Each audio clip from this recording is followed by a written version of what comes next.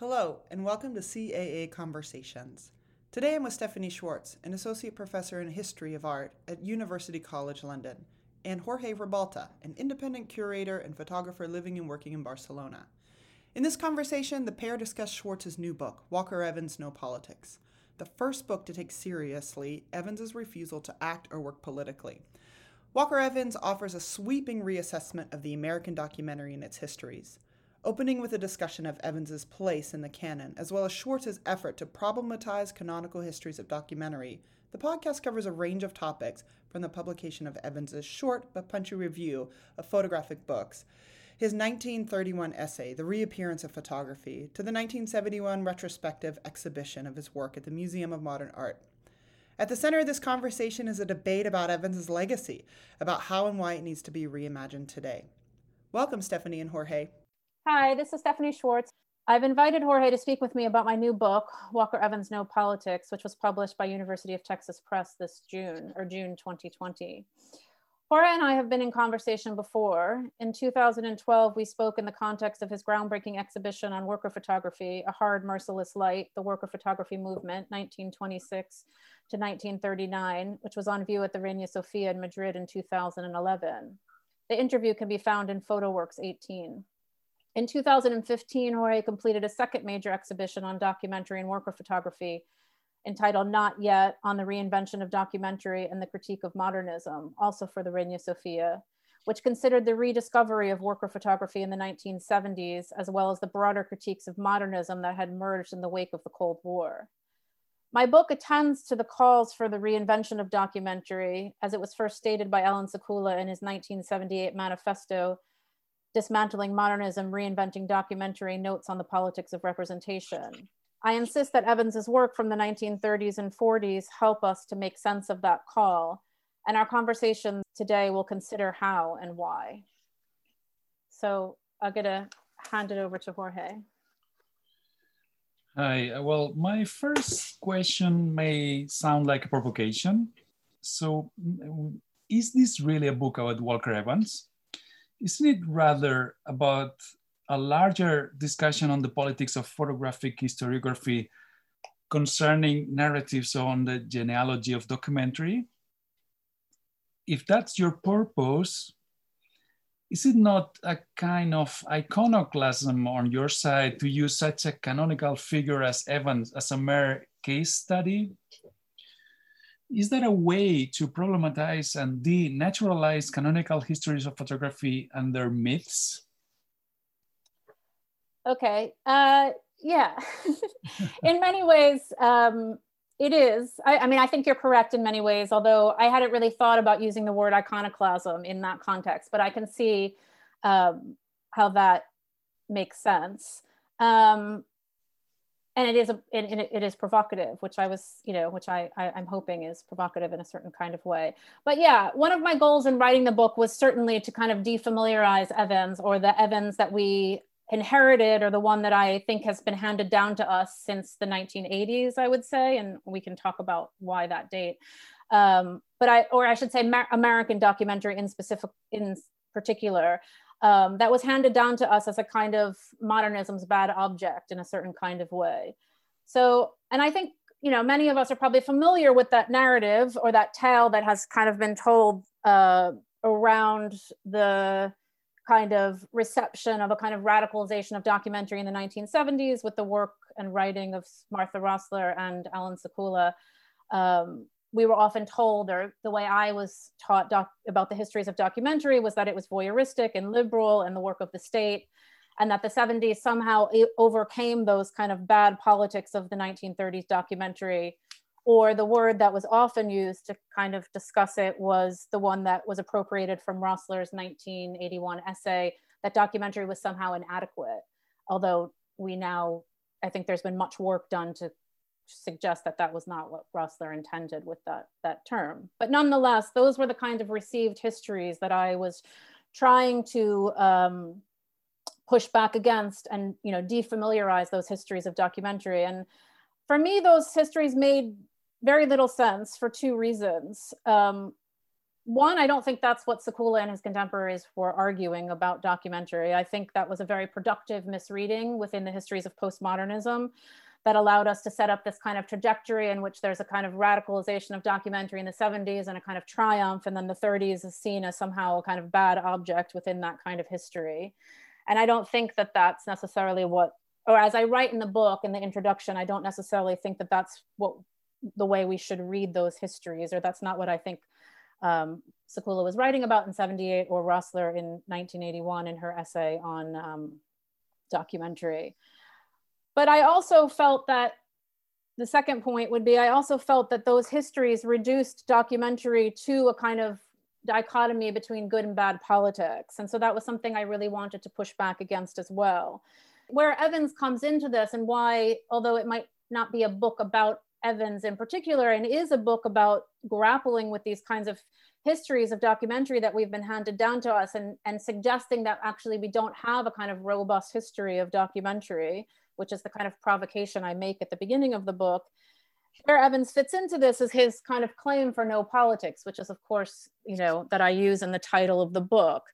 And I was really committed to insisting that we take that claim seriously. And I felt like many scholars writing about Evans didn't. They either said, sure, he has no politics because he says he has no politics, or more recently, there's been much discussion about how he is political, he's a left political photographer, the photographs are political, and we have to accept that this is so. And so there's a kind of literalization of the statement, or a kind of even, as I said, a kind of disavowal of that kind of statement, not taking it at its, for what it says. And so one of the things that I was trying to do was actually give that statement a kind of history, or suggest that what he was doing with that statement was actually trying to historicize the very nature of what a document is, what photography is, by kind of asking us to think through those histories of photography as a kind of pure record, as something that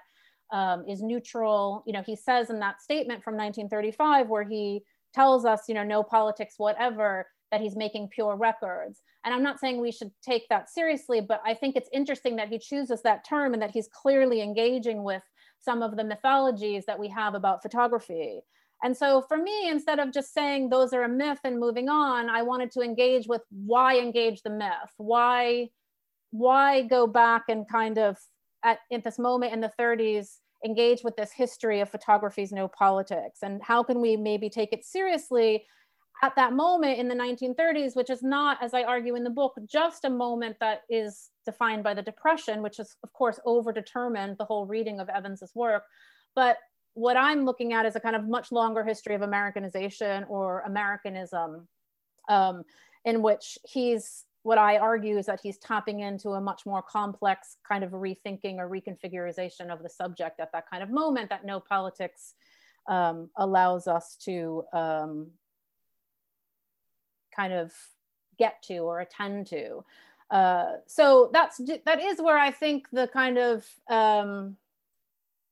two parts of the book meet in a certain way. So yes, it's not necessarily a book about Evans in terms of giving us a new reading of Evans, and that's what the book is supposed to provide.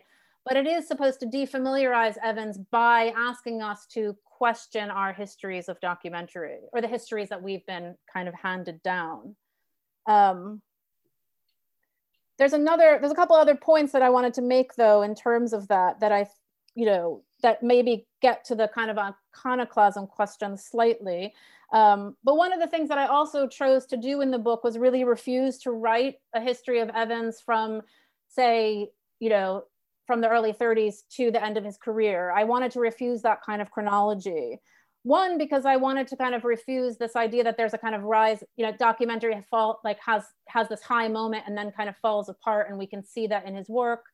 But I also just felt that kind of model of history didn't make much sense with Evans's work, because he's someone who was constantly remaking his work or reusing his photographs in all of these different projects. So the Cuba photographs that he made in 1933 also appear in American Photographs. And then Let Us Now Praise Famous Men, which is published in 1941, is reissued in 1960 with 31 new photographs. And so there's not this sense of a kind of development in his work that I think, you know, or that we should try to suggest that there is one by writing this kind of chronology. And so I was really insistent about organizing the book so that it doesn't run chronologically, and that we're moving constantly back and forth between the 60s and the 30s and trying to kind of think those histories together. So that was another way to kind of not allow Evans to, you know, the person Evans to be privileged as the life of the artist who sets the terms of the way in which we're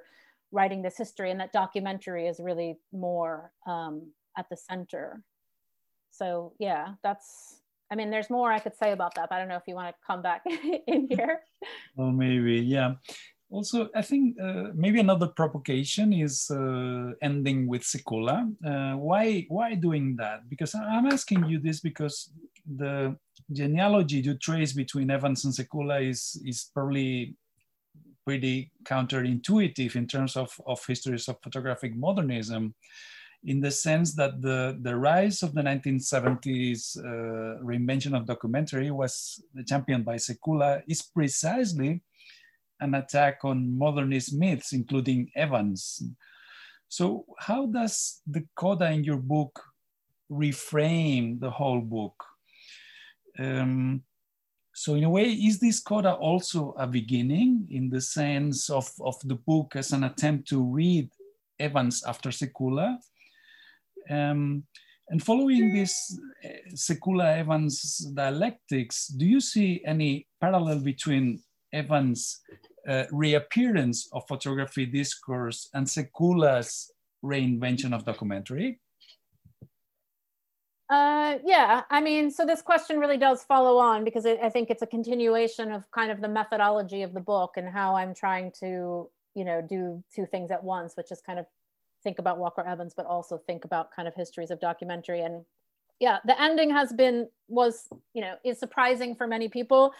So just for those who might not have read the book, I end by, the coda is called Remakes, and I go back and look at, or not go back, but I kind of end with Alan Sekula's kind of remaking of some of Evans's work, specifically some of the photographs from Let Us Now Praise Famous Men, which you see consciously being remade in Aerospace Folktales. And Sekula talks about how he wanted to, he was consciously remaking them as he was looking at the photo books from the 1930s and trying to really think about the fact that the memories of that, he refers to it as kind of the uneasy memories of the 1930s. They're no longer uneasy in a certain kind of way. And so he wanted to think through that, what was happening there. So yeah, for many people, that's a surprising ending, because you would think I would just continue and end with Evans. And I do end in a way with his revisiting the Alabama, that Hell County in the early 1970s with a Polaroid camera. But I did want to end there, and I guess I should say, you know, one response that I got from a reader was, you know, why would you end there? Because it's as if you're bringing in a totally new photographer into the end of a book about Walker Evans. And I said, well, no, that's not what I'm doing at all. What I'm actually doing is trying to kind of suggest, I'm still talking about Evans, and I'm suggesting that we need to do that through the work of Alan Sekula. And I was fortunate enough to have an editor, you know, who allowed me to kind of take this risk in a certain kind of way, because I knew that it was it wouldn't necessarily sit well. But yeah, for me, this was the only way to end the book, because it was part of my commitment to not have this idea of a kind of rise and fall, that the 30s and the 70s need to kind of be separated, and there's a kind of rupture between them. But it was also part of my insistence that we need to maybe revisit Sekula's 1978 text as less being a kind of attack on documentary than an investigation of how documentary was being historicized, or the failure to actually historicize it. So it was a way for me to really go full circle, to actually come back to the beginning of the book and kind of shore up some of the claims or some of the arguments that I was making in the introduction, and think through the ways in which I wanted to kind of challenge this idea that what we're seeing in the 70s is a kind of, you know, full-scale attack on the 30s. But actually what Sekula was trying to get us to see was that, you know, the ways in which we inherited the 30s in the 60s is what needed to be kind of rethought, and then we could not, then we could maybe think about what the 30s was in a kind of different light, and that is part of his project. The other reason why I wanted to do this, and this is, I say this in the introduction, but I think, I don't know how clear it, or how emphatic it was, is that I really wanted to push back against also this idea that we could somehow kind of recover the 30s from the 70s. And I think that was also so if there's a misreading of Sekula, if I'm arguing that there was a misreading of Sekula's essay through kind of postmodernism, I also think one of the responses to that was that, Sekula got it wrong and we need to go back and kind of rescue the 30s in a certain kind of way. But I think actually what Sekula and his kind of contemporaries taught us was that, that's, not the way history works, that we, they were picking up from some of the writing of Walter Benjamin, or at least Sekula was in particular, and trying to get us to kind of think about how we have to think the past in relation to the present, and how the present kind of allows us to see the past. And so for me, there was no way in which I could actually see Walker Evans without seeing it in conversation with Sekula. That was just the way I learned the history of photography in a certain kind of way. And I didn't want to pretend that that wasn't the case. But I also think that this is really an important way to respond to some of a new kind of obsession now with the documentary that we're seeing today, and how we, what other ways can we look at the 30s without necessarily, in new ways based on our kind of present moment. And so I'm kind of interested in that kind of gambit as well, of, not of kind of, re-seeing the 30s in relation to kind of where we are now. And I think that's something that Sekula kind of allows us to see. So yeah, that's part of that. It's part of the kind of larger methodological kind of framework of the book that I was trying to set up, is that, not to have this kind of split between the 30s and the 70s. And I guess the final point, or the final question you asked about the relationship between, or is there a kind of relationship between between reappearance and reinvention? Yes. I mean, so again, in 1931, Evans writes this text called The Reappearance of Photography, which is actually a review of several new photographic books that came out at that in between, say, 28 and 31, and which is published in Lincoln Kirsten's Hound and Horn, and in which he discusses this idea of a kind of reinvention of photography in the 1930s. In which I argue that he's trying to write a history of photography similar to the one Benjamin was doing at the exact same time, and which he's asking us to think about. There was this kind of moment of its invention, and then there was this kind of stagnant middle period where photography became kind of entrapped in questions about artistic practice and pictorialism. He doesn't necessarily name Stieglitz, but I argue that that's one of the people behind his kind of critique. And then there's this reappearance of photography in the 1930s.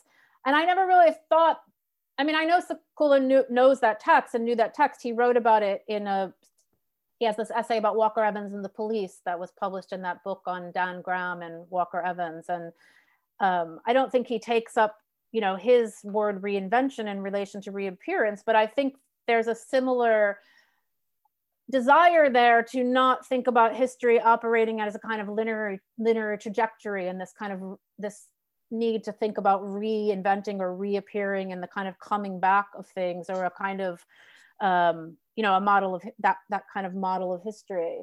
And I think it's important because it does again push back against these kind of triumphant readings of a kind of 70s moment.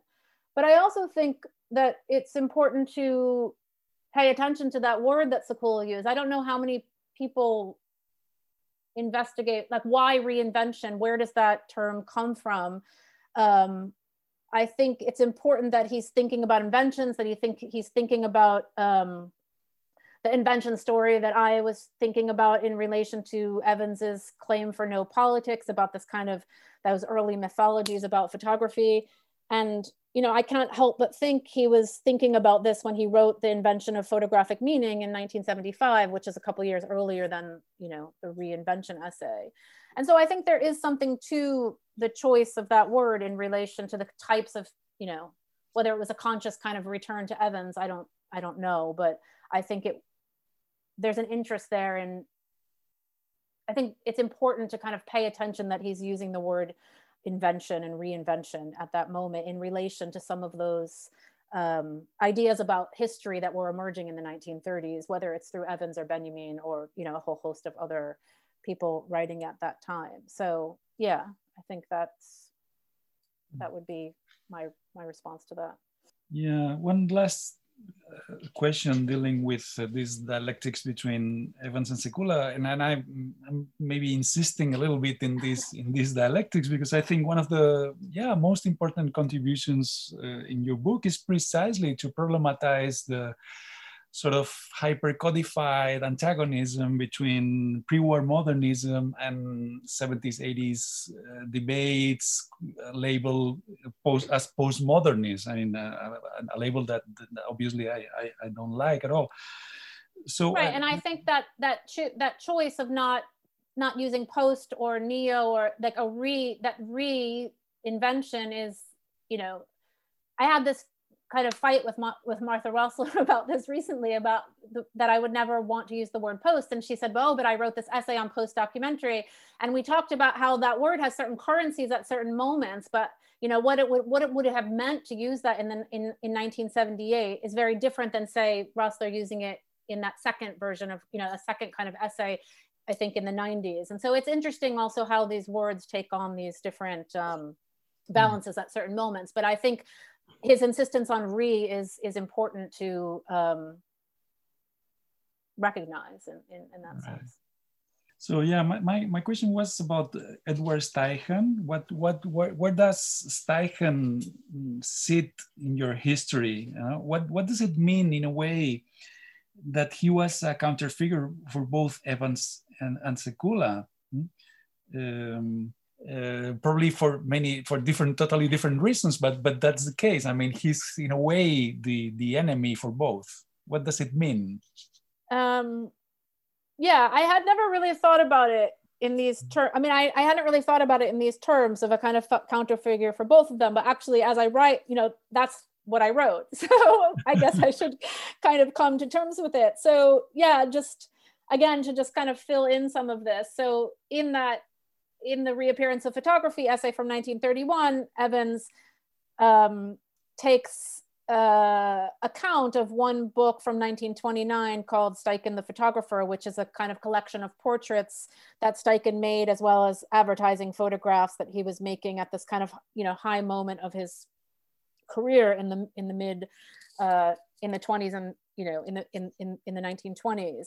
And it's this very kind of luxurious volume in comparison to the other volumes that he was reviewing in that book, like August Sander's Faces of Our Time, and The Photo Eye, and Eugene Ache's 1930 publication. And so he's very critical of Steichen's of that publication for what he sees as, Steichen really, he has this great line about how kind of with Steichen, photography is off its track. It's like it's gone off the rails in terms of its potential for this moment of reappearance.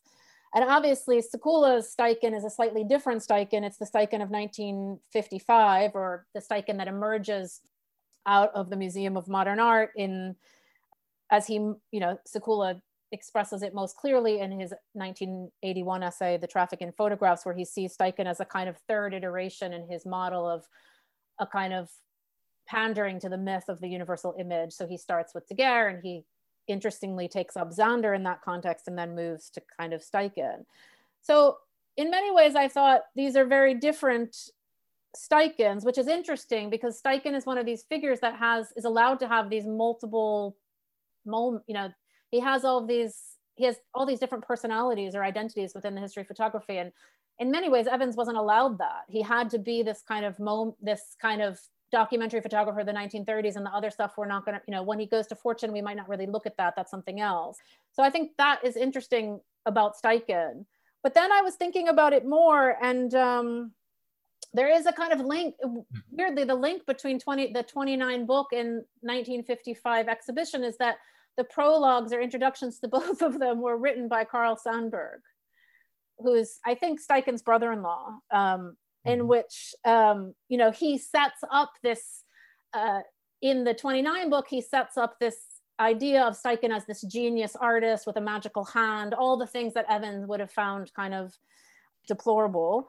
And then in the Family of Man book, he has that great line that Sekula plays with about the exhibition as a multiplication table of living and breathing human faces, and which allows Sekula to kind of imagine this as a kind of example of what he calls kind of bourgeois science, and he then develops that critique of humanism in relation to that.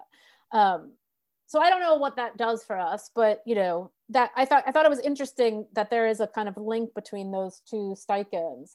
But I guess one of the real probably important point to mention is not the two Steichens that Sekula and Evans actually are responding to, but actually it's the 1962 exhibition, The Bitter Years, that I talk about in the coda. It's one of the ways in which I tried to kind of think about how Sekula was not just responding to Evans per se, but that he was responding to the way Evans was being presented in the 1960s. So in 1962, for his kind of final exhibition, following the Family of Man in 1955, he hangs an exhibition of FSA photographs in the same kind of style as the Family of Man, in terms of blowing them up and putting them on boards and creating this kind of narrative that you would walk through the Depression in a certain kind of way. And it ends with this amazing, massive, almost mural-like photograph of these fertile fields. And he sets up this, really lovely story about the triumph of America and how we overcame the Depression. And obviously that's a narrative that meant something in the 1960s in terms of the Cold War and the Cuban Missile Crisis and what was going on at that kind of moment in the 1960s. And so I wanted to, really drive home this point that Sekula's, it's not about necessarily kind of going back to the 30s and looking at Evans, but it's about looking at Evans in relation to the way in which Evans was being invented in the way in which documentary and Evans were being invented in the 1960s. And as we know, that exhibition had a impact on, kind of spurred, one could say, a kind of rethinking of documentary in the 60s and into the 70s, with Stryker's kind of response to it. So Roy Stryker, responded to it in the 1970s, which I think you write about in your introduction to the catalog for Not Yet, about how important it was at that moment that Stryker kind of, found Steichen's story problematic and then put forward his own version. And so all of a sudden in the 60s, you get this, going into the 70s, you get this attempt to rethink what documentary is. And I think that has to be part of this story that I'm thinking about. And so I guess in many ways, Steichen is really, although I never really thought about it, is the pivot or bridge that holds all of this together, because he reminds us that it's actually maybe the 60s that we need to focus on and not the 70s or the 30s, or that we can't think, the reason why documentary would need to be reinvented in the 1970s is because of what's happening in the 1960s. And then that allows us to write a kind of different history around the 30s that doesn't sit with the kind of triumphalist American, look how strong we are because we overcame the Depression in that kind of way. So in a weird way, he's the kind of hinge of the whole thing, although I never really thought about it in that way. I don't know what you think about that. No, yeah. I mean, yeah. No, let's go back to the 30s maybe. Okay. So, particularly 1931. How does 1931 become a pivot in the book and in the history of documentary?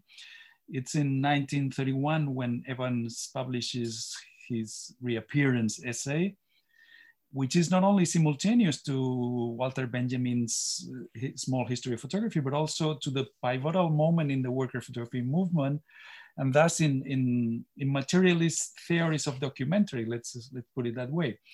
It's in 31 is when Herfel is in Moscow, when the Filipov's essay, the several essays are published, including Sergei Tretyakov's important text. So I feel Tretyakov could also have played a role in your narrative, particularly in the second chapter, when you're dealing with portraiture, when you discuss on the Soviet threat, a potential Soviet threat through Ilya Ehrenburg book on Paris. So the question is about 1931 and about the other possible connections you could establish around that year. Yeah, 1931 is obviously, you know, as I've been saying, because I keep referring back to this essay, was, you know, a really important pivot in the book. So the book starts technically in 1933 with the Cuba photographs, and I make a big point about trying to kind of really bring those into the history of Evans, and it's also a way to shift and defamiliarize some of the narratives on Evans. But what I quickly realized, but it's actually really the 31 essay, you know, which is interesting because it's not necessarily a portfolio of his work that is at the center. It's actually the writing that Evans did. And so, yeah, that essay, as I've been saying, you know, as we've been saying, it was this very short review. It's, you know, maybe it's not even 3 pages, in which he does, in a very similar way to what Benjamin was doing at the same time, although in a much, you know, condensed version, is try to think about the emergence of a whole host of new kind of formats for the publication of photography, whether Eugene Atget's Photographs of Paris in 1930 or August Sander's Face of Our Time. And so he's looking at exactly those same books that Benjamin is looking at. And so, yeah, and it's in that text that he coins this phrase that photography, you know, America is the natural home of photography if photography is thought without its operators. And that was a really key moment for me to tie back to this idea of no politics, that there is no person necessarily, you know, we don't have to find the politics in someone. He's trying to kind of push us to really think about, you know, who's the subject or who's the operator, you know, to think about the idea of an operator, which I think has interesting connotations as well. So that became a kind of really important moment for me. And in many ways, the second chapter of the book, or the second part of the book that you're talking about, in not so many ways, it's a very long, extended discussion of that essay, which I just go through each book that he investigates as a way to kind of tease out, on the one hand, the history that he's writing, and on the other hand, how what I really think the history he's writing about is actually about portraiture. And I try to kind of bring those things together. And so, yeah, I think you're bringing together some other, other essays and interventions that happened at that same moment that I do think make sense in that context. I guess on the one hand, I tried to keep it to what Evans was doing, but I think probably what's worth mentioning is this very, there's a moment in the book where I make this claim that we could, what Paul Strand is doing in his 1922 essay, Photography and the New God, is actually somehow should be read in relation to those debates that are taking place in the Soviet Union about portraiture.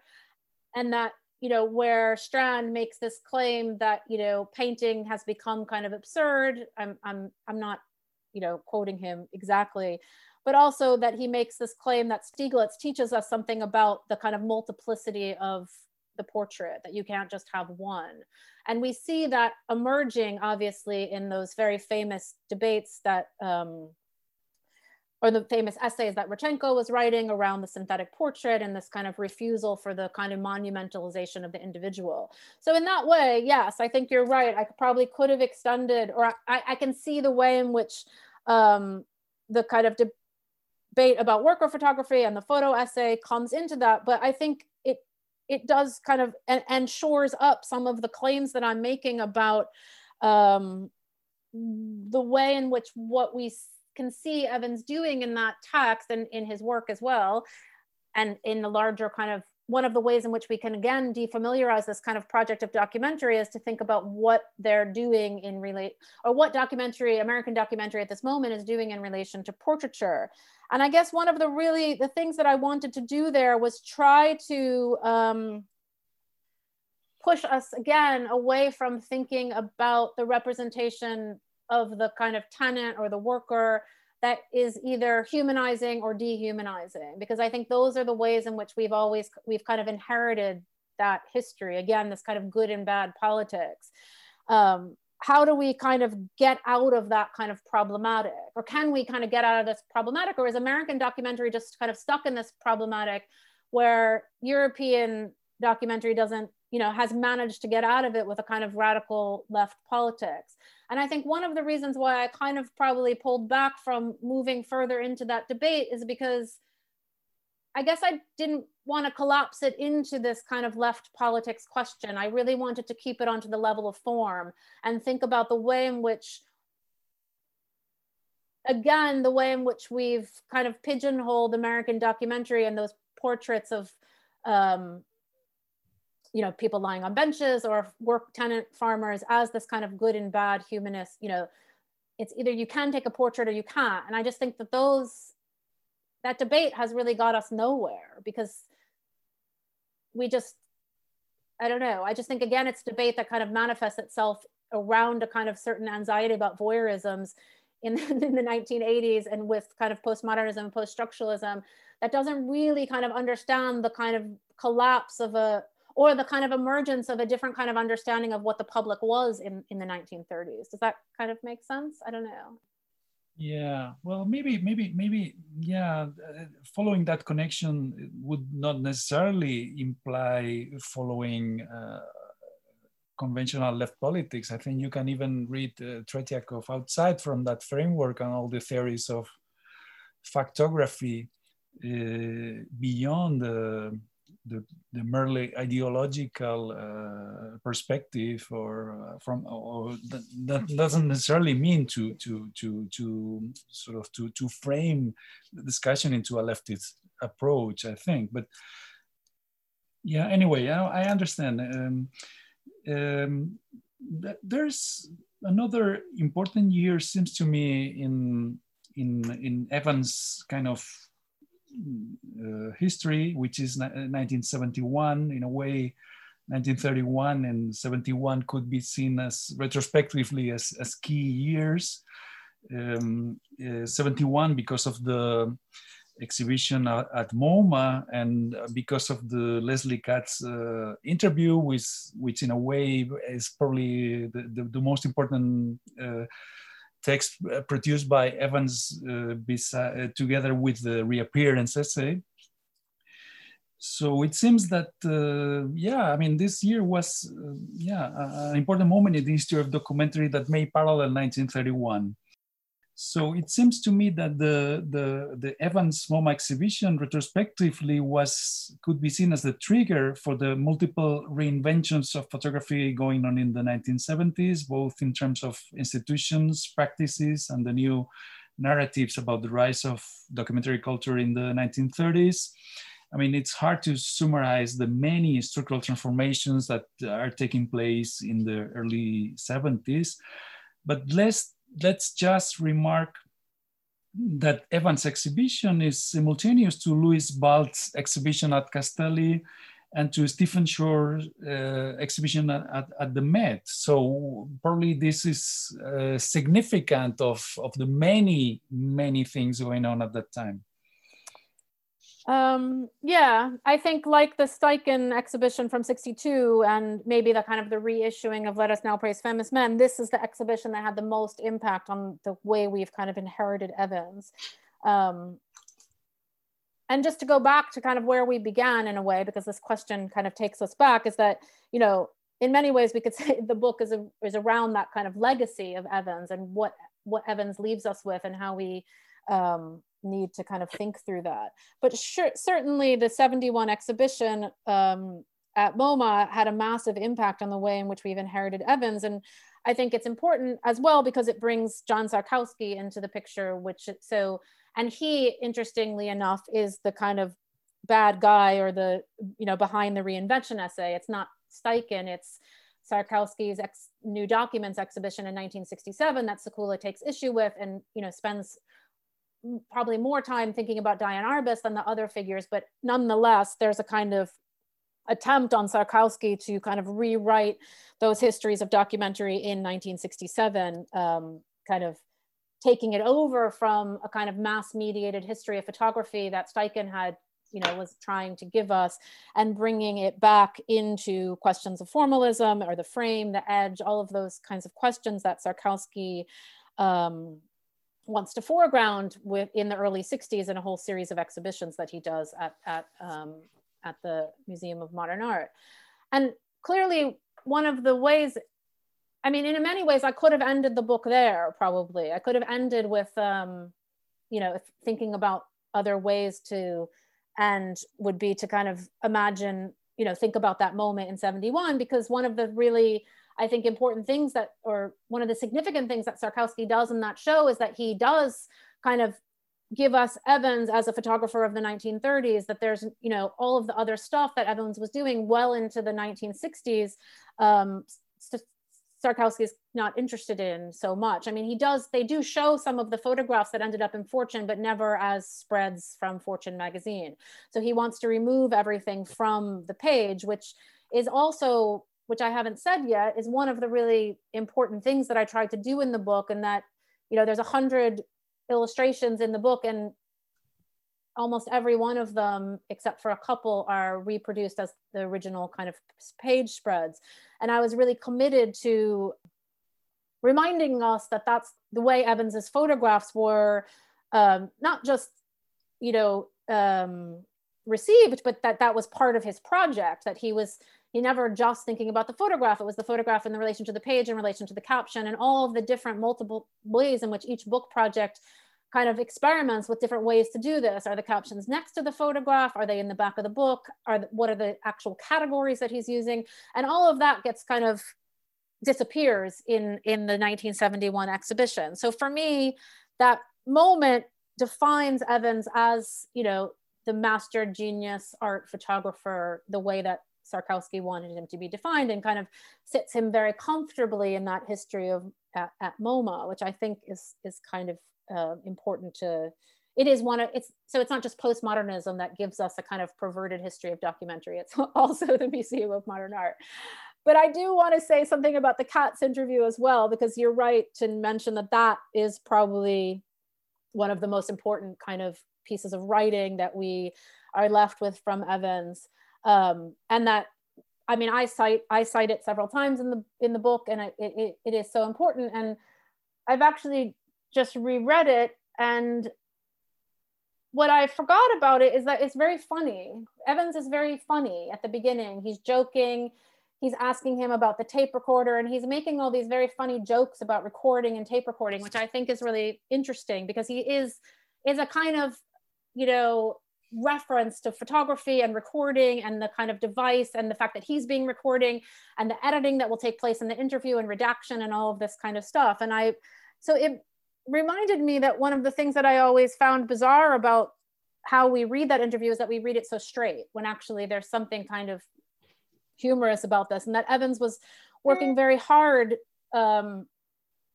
both to be funny and kind of push back against the kind of seriousness of this endeavor of, in the last years of his life, record his kind of history, but that at the same time, he was actually probably trying to secure his legacy. And so that he was doing a very good job of that, and trying to kind of, bow to those desires to see himself as an artist who makes kind of, he uses the word transcendent several times. And one of the decisions I made in the book, which was very purposeful, is that I didn't want to use, and I didn't use once in the book, the phrase that everyone uses from that interview, which is that Evans is making work in the documentary style. And I purposely didn't want to go there, because I always found that is, I'm sure this is, provocative, but I think it's a kind of useless phrase. And I think it's useless because I think the way it's always read, or the way I understand it, it's always read, is that he's trying to differentiate documentary from art, when I actually have, think what he's really doing in that sentence is actually distinguishing documentary from documents. So he has documentary, which is what he does, although he never actually says, this is what I do. And documents, which he says are like the literal documents, like the crime scene photograph. And in that way, that passage is really interesting because actually it reminds us of Ache in a certain kind of way. And so it's not about necessarily saying documentary, I want to make documentary that's artistic. It's about, I want to make documentary that recognizes its relationship to documents and the difference between those kinds of things. And that a documentary actually has a historical resonance built into it that recognizes what a document is. And so in that sense, I think it's not style that's interesting there. It's actually him trying to allow us to see a kind of difference between the document and documentary, and that documentary is somehow historical in a certain kind of way that the document isn't, as this kind of pure record. So yeah, I think that interview is important in that kind of way.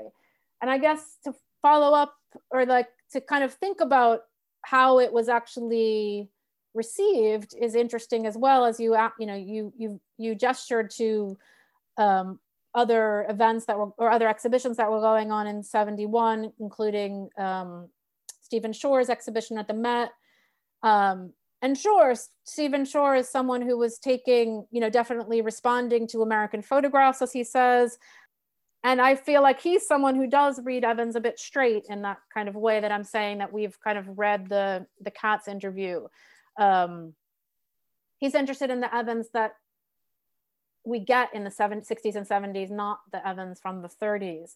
But I didn't double check on this, but I feel like that show that Shore did in 1971 is actually one of his more conceptual shows, not necessarily what his work kind of becomes. And I don't know if actually that show he was thinking about Walker Evans at that moment. I'm not exactly sure. I haven't looked back.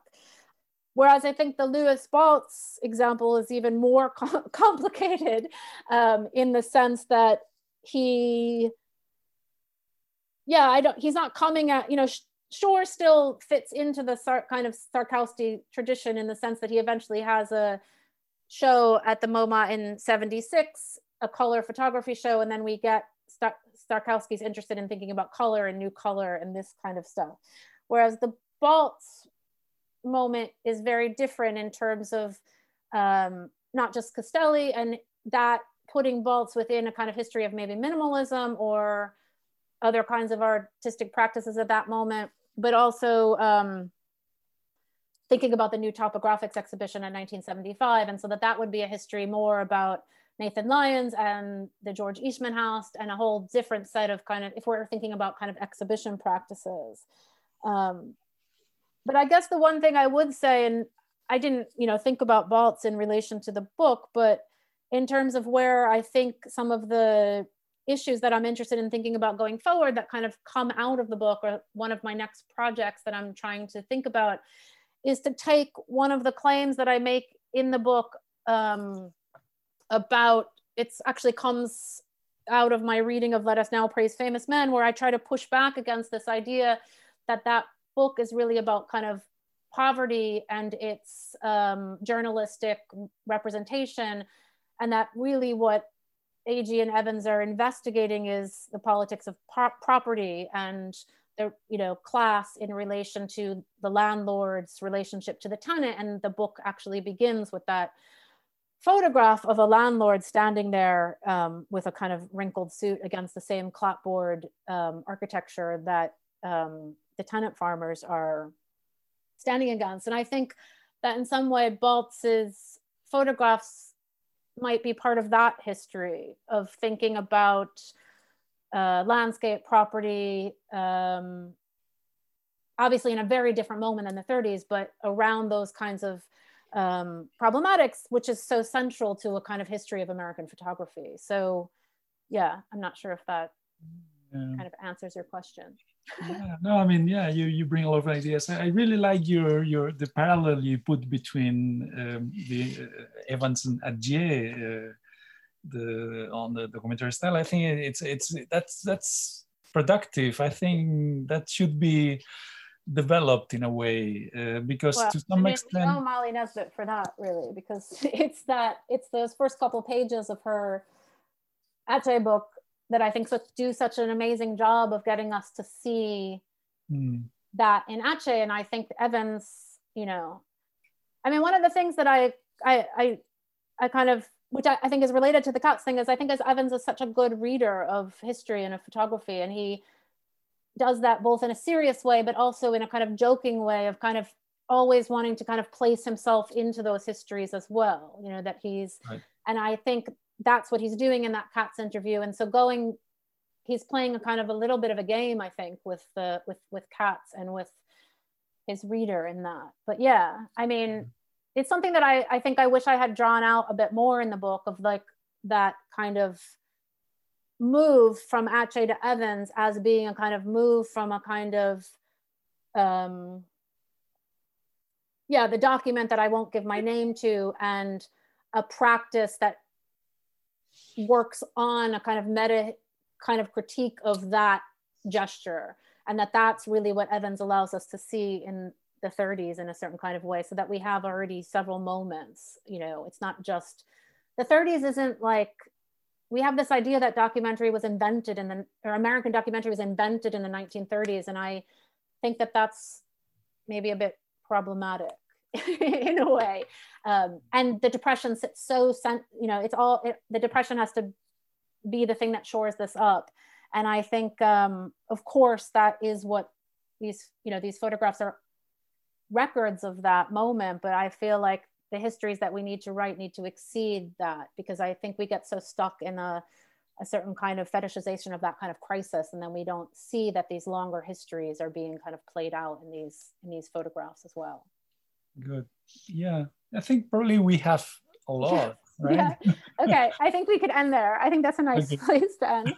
So thank you for engaging in the book, and thank you for being in conversation with me. And thank you actually. Okay.